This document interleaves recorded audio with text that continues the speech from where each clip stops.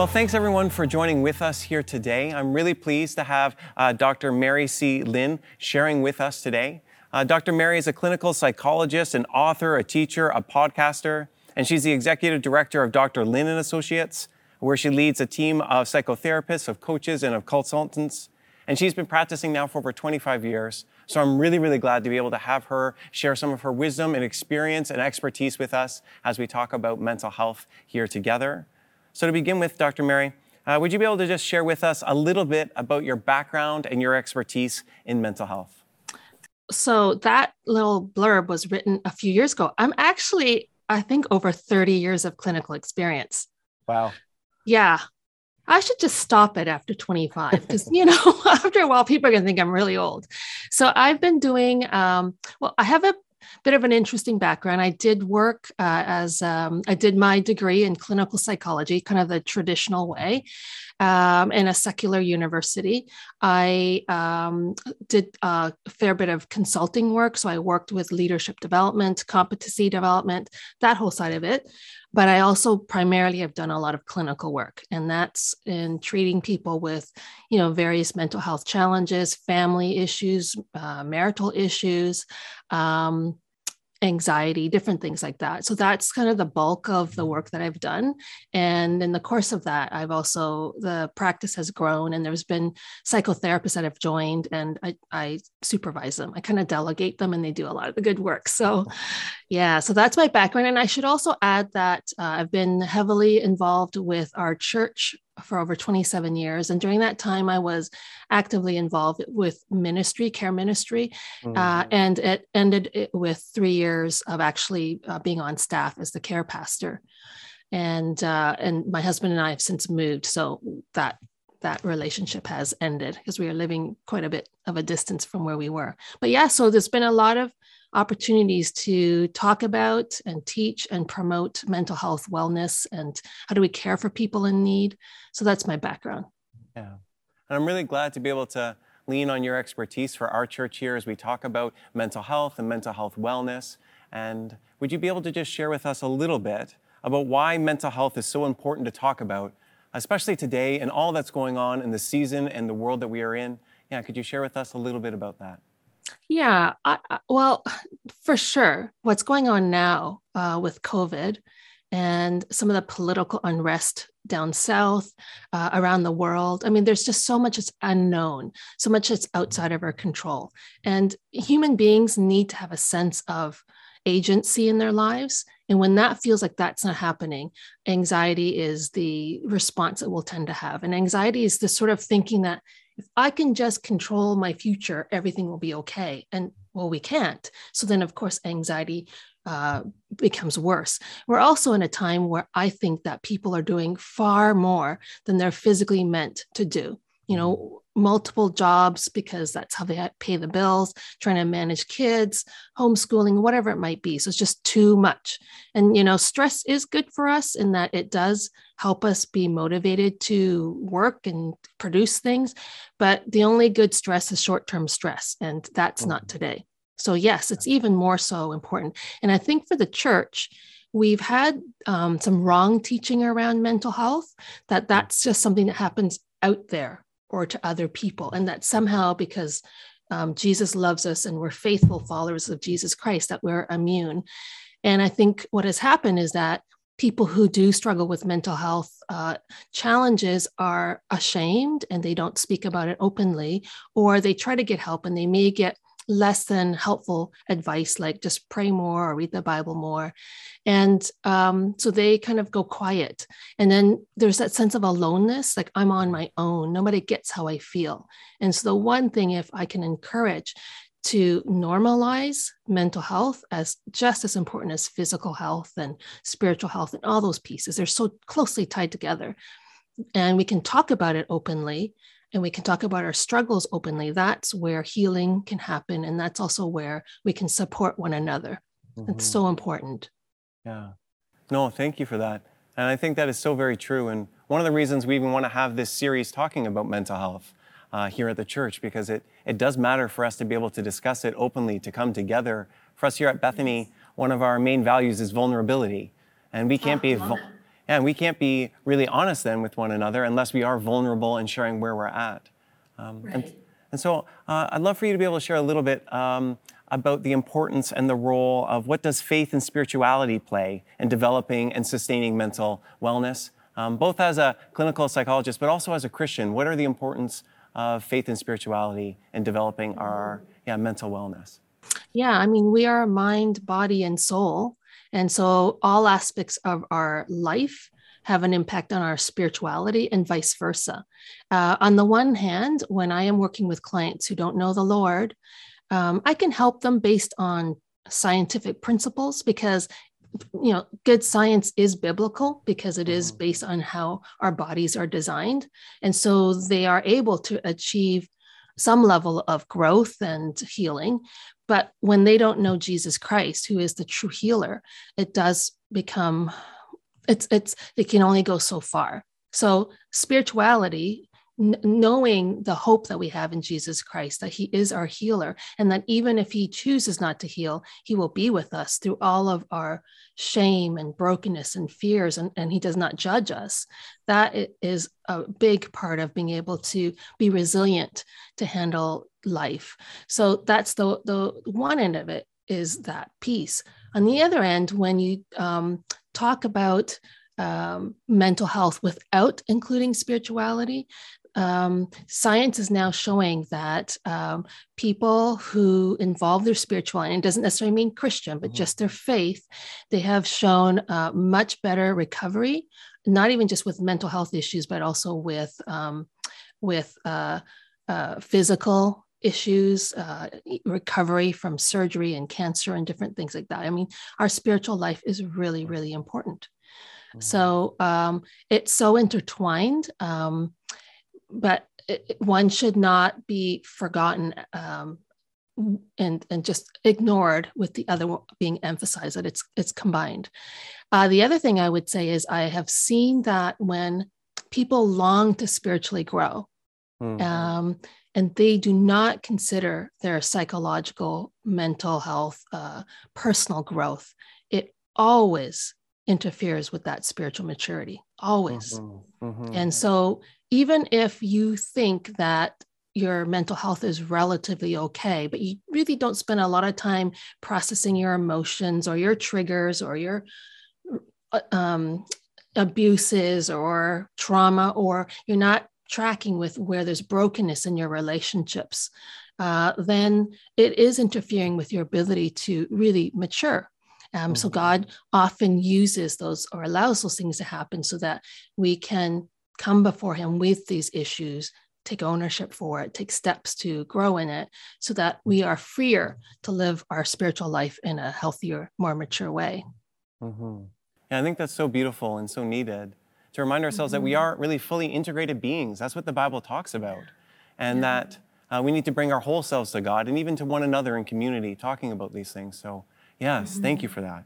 And I would add to that point, health and integration isn't perfection, because frankly, this side of heaven, it's not happening.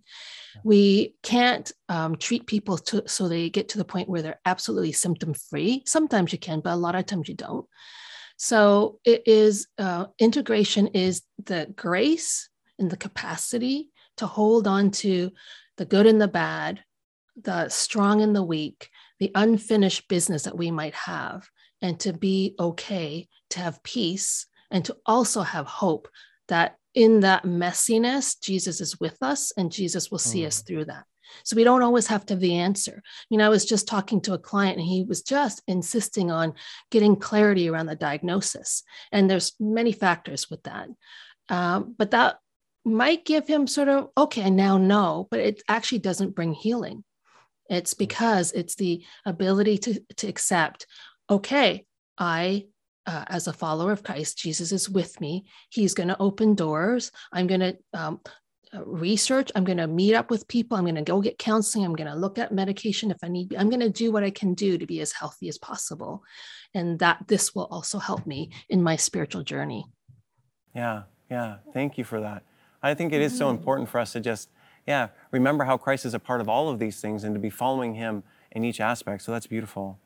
Yeah. Yeah. And then Can you share with us, as we kind of talk a little bit more about mental health and mental illness and wellness, what are some signs and some symptoms that you or a loved one is struggling with mental health? And then what can be some practical steps that can be taken for that? Mm-hmm. So broadly, people have mental health issues if they're not functioning. And what I mean by not functioning is they can't seem to handle the daily routine, the expectations of life, whether it's school or work. So that's sort of like a broad way of looking at it. The other aspect of it is if you see significant changes in the person, where their emotions are either all over the place and it doesn't seem tied into something going on outside, or the emotions are completely flat. Or they're so anxious that they're staying back at home and they can't leave the home.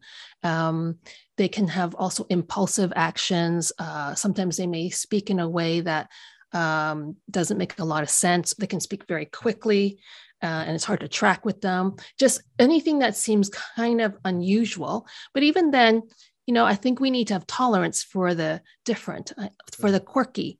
Because people are just that way. So the bottom line is this interfering with that person's ability to thrive, to function in their day-to-day responsibilities? And that's what I usually talk about. Now, when it comes to kids don't typically go, "Oh, mommy, I'm feeling really depressed." They typically don't tell you that, but what they do is they tell you through their behaviors. So if you're starting to notice differences in your kids where they're acting out where they didn't before, where they're having a lot of trouble controlling their temper, whether they were doing well in school and all of a sudden they're not doing well in school, whether they are crying all the time, talking about not wanting to live. I mean, you'll see signs like that. A lot of times, though, like I said, it's acting out behavior, angry behavior, which of course tends to get an angry response or a negative response from others. And the very thing that the child needs, which is empathy and connection and care, is sometimes not the thing that they get, which causes things to escalate. One thing about kids, as a side note, when they're at a point of escalation and you come in and you're trying to manage them, they are so hyper vigilant to any cues in your voice or in your body language that you're upset with them. You just have to have a little bit of tension in your voice, and it could cause their emotions to increase even more so because they're in this hyper vigilant state. And so you need to be like underreacting, upset, and just super calm. And once things calm down, then you can problem solve more. So I digressed a little bit, but I did want to make sure that parents had some thoughts around how to manage kids. There are resources that I can leave with you, of different books that can help with kids with mental health issues. I do have that mental health guide that I've passed on to you as well that you might want to make available to your congregants.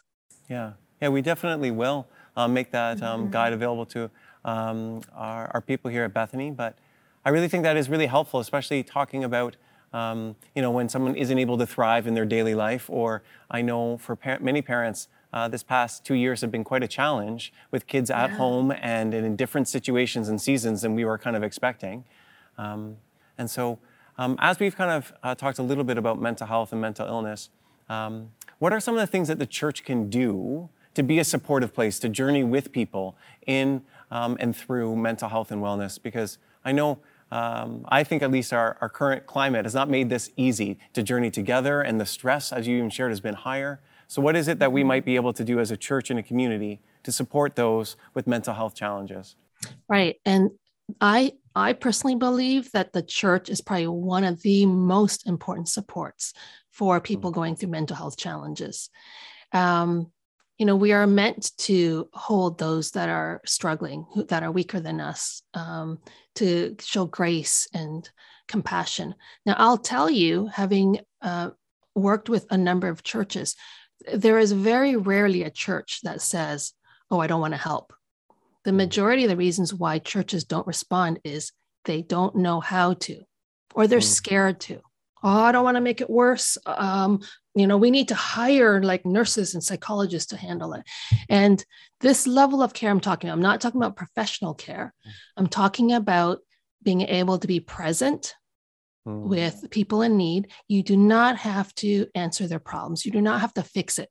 A lot of what they're going through is chronic. And so your immediate response to that particular crisis moment is not going to do much. And in fact, by the way, there's very few crises that actually require that type of immediate response, unless somebody is dying or something severe is going to happen if you don't respond right away.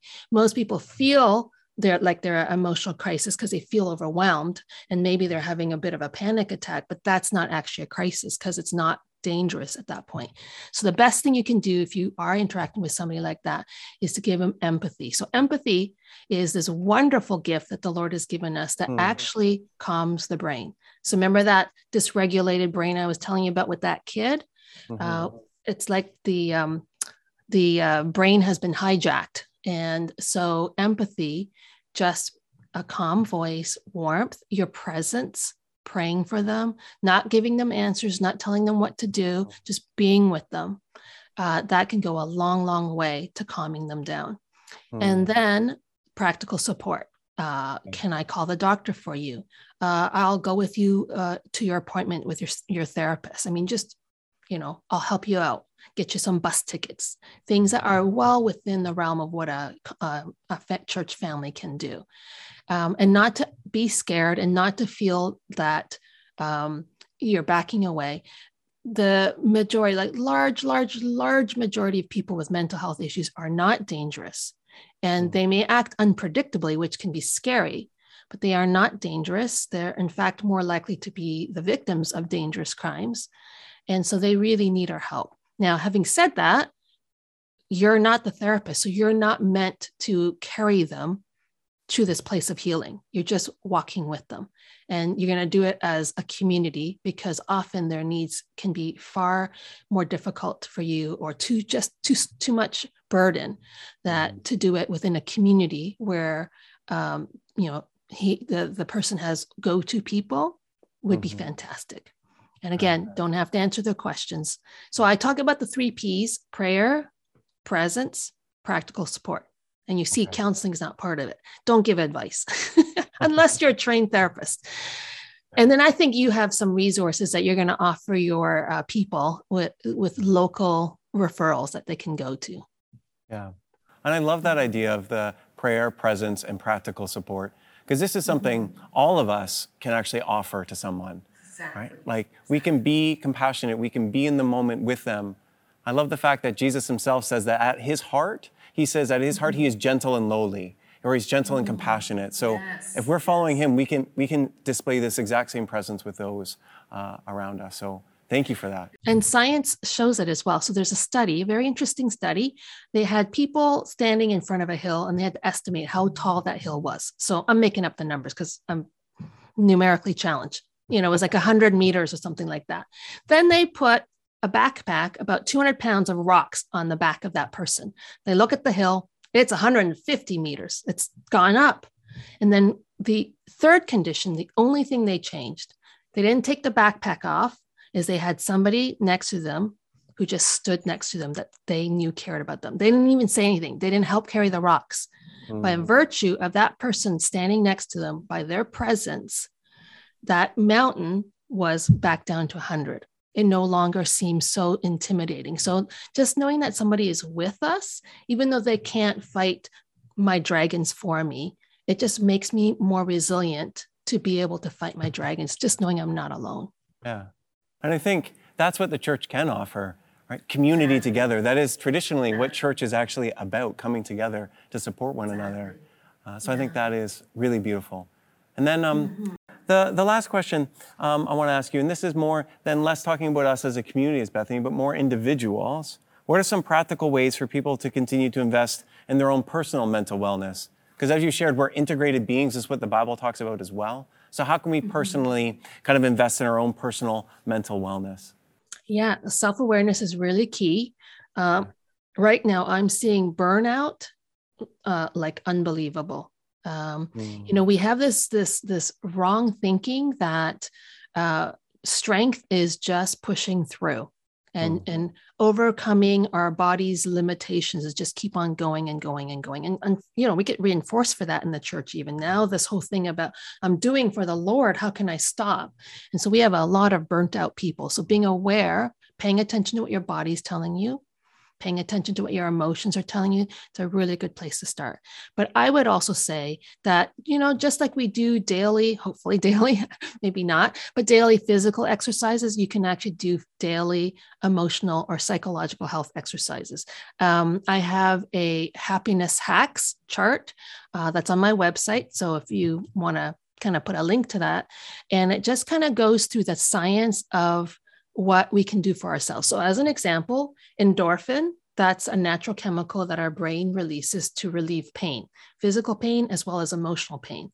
And it's as easy as crying that releases endorphins, having chocolate, which may be more fun, exercising. I mean, they're just simple things to do that release those happy hormones for you and can ease your mental health. So if you're doing that on a regular basis, you're also self-aware and tracking your boundaries related to your physical limitations, you're resting when you need to be, then that's already a fantastic thing. And the last thing I would add is that you are making a priority to have connections with people, because we are relational beings. We are meant to connect. And I know it's super challenging during COVID, but if you only had one or two trusted people that, even like I have chats online with my friends, I don't even get to visually see them, but just tell them what's going on.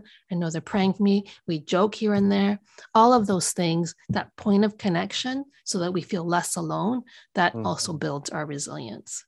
And I would say then, if all of that, and you're still feeling like, something's going on, I'm not myself, then please go and get a referral from your doctor to see a psychologist or a psychiatrist to get an actual assessment and get some help along the way. And that's what I would love to encourage people, that there is truly hope. I mean, I wouldn't be in this business 30 years without knowing that there's so much hope and healing that can happen and incredible growth.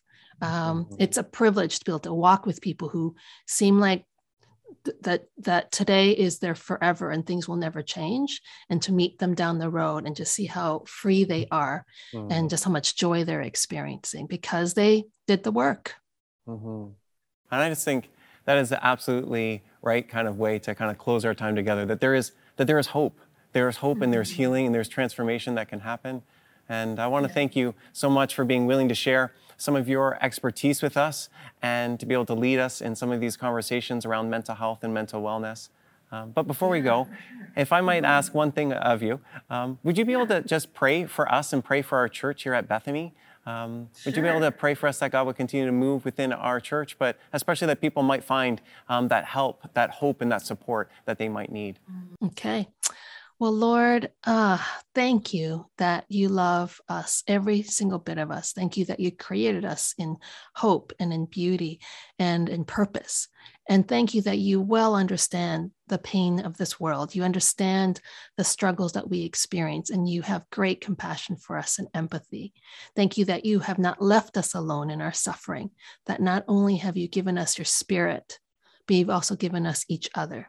And so, Lord, thank you for Pastor Andrew and for Bethany and their desire to care well for their people, especially during this time. So, Lord, would you bring the right team members? Would you give people courage to be vulnerable? Will you enable those connections to happen so that people can get the help and the hope that they need? And would you protect them, Lord, during this time? Would, even though this is a time of high stress, that there would actually be unusual favor with you, with each other, within the community, that your light would shine in such a powerful way through the people of Bethany. In your name we pray. Amen. Amen.